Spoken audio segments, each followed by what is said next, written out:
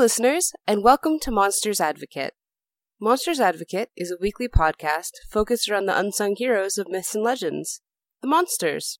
We'll take a look at some monster-centric myths and legends, some not-so-ancient cryptids, and everything in between, and try to sort out possible origin species, biological impetus for why they do what they do, and why we love to hear about them. A quick disclaimer before we start this episode. I am probably going to pronounce every name and proper location incorrectly this episode.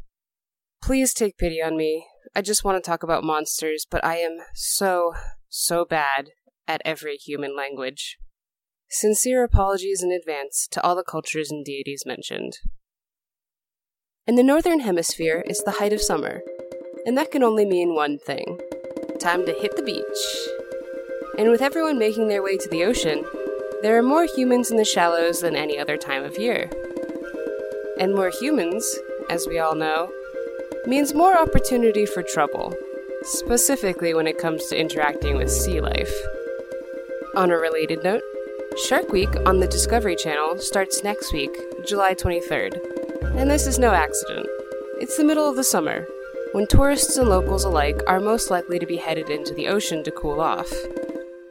And this is a mixed bag. On the one hand, I've done a quick once-over of the Discovery Week roster this year, and many of the shows this year seem to focus on shark behavior and new shark migration patterns, and educating the public on common shark behavior and where sharks are most likely to be is a good thing. Education is important for any interaction with wildlife, and education on how to avoid shark encounters is particularly important in a season where sharks are suddenly faced with human-infested waters. On the other hand, though, this year also features specials such as Great White Shark Serial Killer Lives, which is a mouthful, and The Lost Cage, which is described as a group of explorers floating in a cage offshore, trying to act as human lures for the deadliest shark. It may not surprise you when I tell you human and shark interactions are on the rise. This is due to a number of factors, including climate change leading sharks to seek out new territory, weather patterns such as El Niño, a rise in certain shark populations thanks to increased fishing regulations, and, most importantly, human population increase leading to more people than ever at the beach and in shark hunting grounds. But are sharks really the scourge of the ocean that the mass media has made them out to be? Let's take a better look at sharks and learn about some shark myths that actually matter. So first off, there are over 500 extant species of sharks, and they can be as small as 17 centimeters, or 6.7 inches, in the case of the dwarf lantern shark, or as large as 12 meters, or 40 feet in length, in the case of the whale shark. Sharks live in all-season oceans, and some species of sharks, such as the bull shark and the river shark, can survive in both seawater and freshwater. While sharks are known for the numerous sets of teeth in their mouth, sharks also have something called dermal denticles, or placoid scales, which are essentially small, teeth-like scales that cover their skin and protect it from damage and parasites, and also improve their fluid dynamics. This tiny teeth-covered skin has been prized by humanity for generations, with one of its earliest applications being used to make hand grips for swords, and one of its most recent applications being inspiring a swimsuit that allegedly improved the performance of Olympic athletes so much that it was banned from competition in 2008. Sharks have a lot more to offer too, from insights in cancer research to improved understanding of electromagnetic fields. But unfortunately, because of violent interactions with humans, they are most commonly associated with attacks. Of the over 500 species of sharks in the world, only 4 species have been involved in a significant number of fatal unprovoked attacks.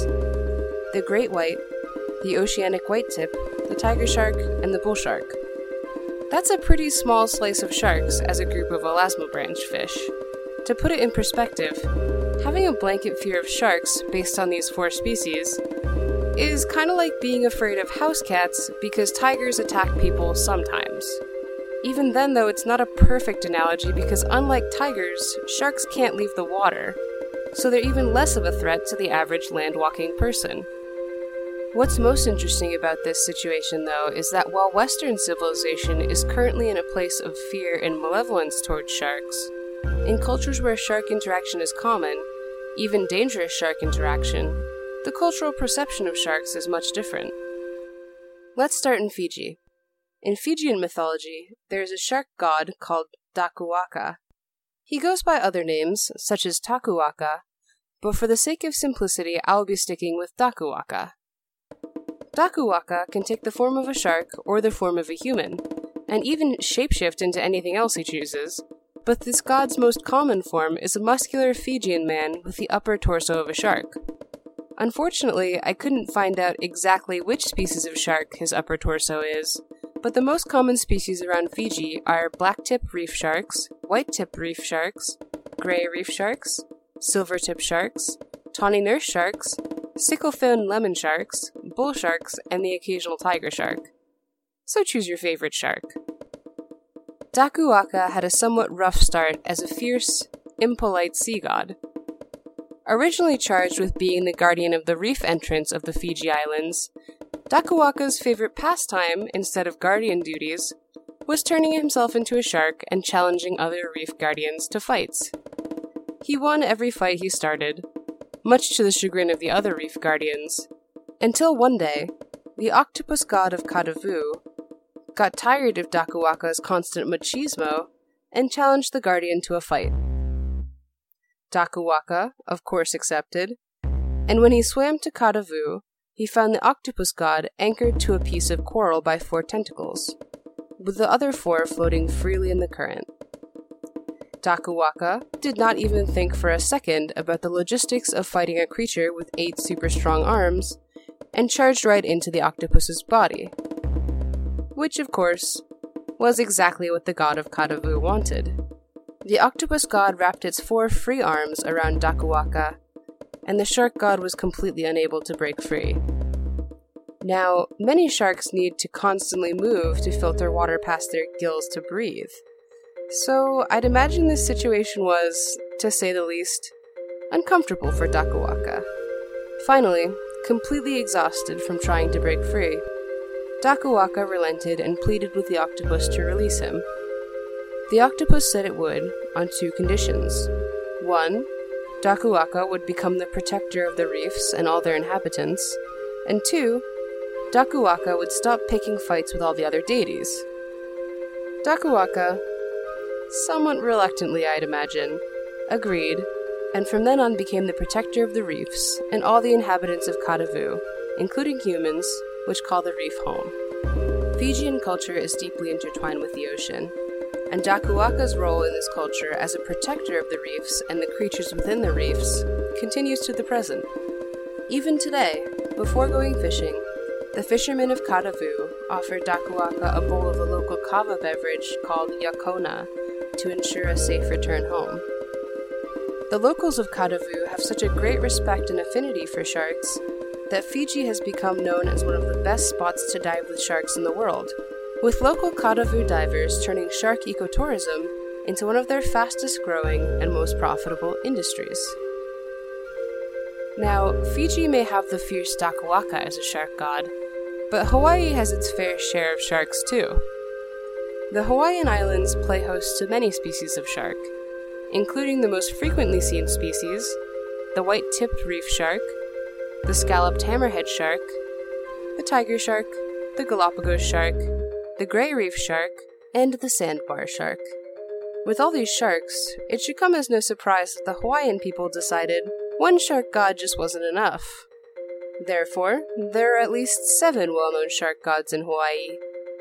Some of the highlights include Kamoa-o-Ali, the most respected shark god, the brother of Pele and the brother and cousin of 2 more shark gods in this list, who swam around Maui and Kahu'olawe, and whose specialty was guiding ships lost at sea home, after being given an offering of kava, of course.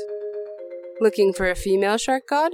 You could also look into Ka'ahupahau, who is said to be born as a human with beautiful red hair. When she transformed into a shark god, her primary role was protecting her people from man-eating sharks, and she was thought to live in Pearl Harbor with her brother Kahioka, who who would use his tail to strike enemy sharks. And also fishermen, to warn them that enemy sharks were nearby. Which, maybe they could have worked out a better system, but who am I to judge? Maybe you're just here for a good trickster god. Well, never fear, Hawaii has a bunch of those, and Kaneapua is no exception. This shark god was the trickster brother of Kamoa-o'ali and Pele, and is credited with such feats as the prevention of 2 hills colliding and urinating in his brother's only water source. And what about forbidden romances? Hawaiian shark gods have those too. The most well-known being the romance of Kiili'ikau-o-Ka'u, the cousin of Kamoa-o'ali and Pele, and the protector of the Kau people. Kiili'ikau-o-Ka'u fell in love with a human woman, and, after a time, this human woman birthed a green shark, and their son went on to help fishermen by driving fish toward their nets. And last but not least, maybe you're just looking for a god to help you out when the ocean gets too rough. Kani'i Kokala is a shark god who was revered for taking shipwreck victims to safety. His sacred fish was the kokala, and those that believed in his existence would not touch or eat this fish for fear of displeasing him, which I completely agree is a solid plan. Why would you even risk pissing off a god that saves people from shipwrecks just to eat one type of fish? So as you've heard, to the people who know sharks best, Fijians, Hawaiians, and other Pacific Islanders, sharks are complex, and humanity's relationship with them is complicated. But ultimately, a positive and even harmonious relationship is possible. Let me tell you 2 quick, completely true stories.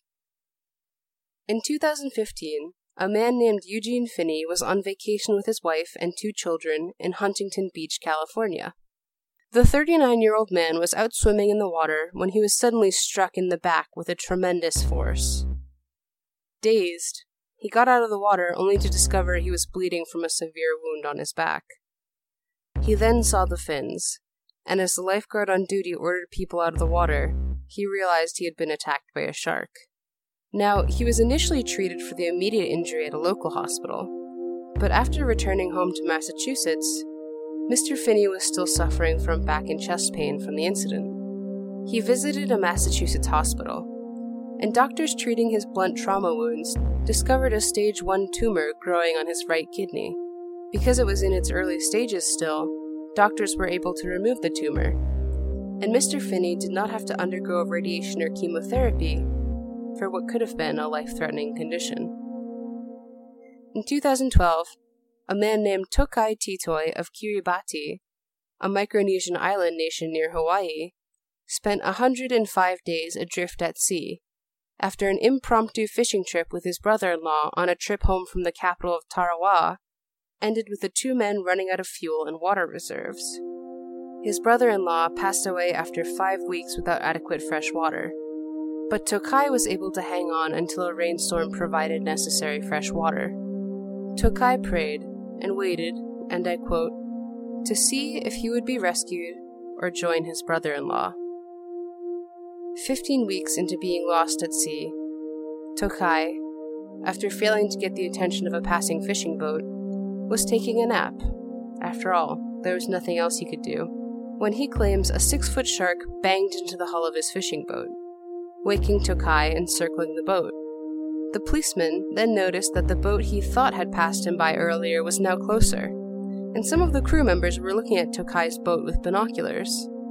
Now awake, Tokai was able to get the attention of the crew members, at which point the shark simply swam off. After his rescue, Tokai credited the shark with guiding him. Now, I've presented these news clippings with as much impartiality as I can, but if these stories don't make you at least pause for a minute and reconsider our relationship with sharks, nothing will. So, in short, some shark populations are on the rise. The human population is on the rise. Last year, in 2016, there were about 82 worldwide shark incidents, a very small percentage of which were fatal. Last year, in 2016, around 100 million sharks were killed by humans. So, this year, enjoy Shark Week.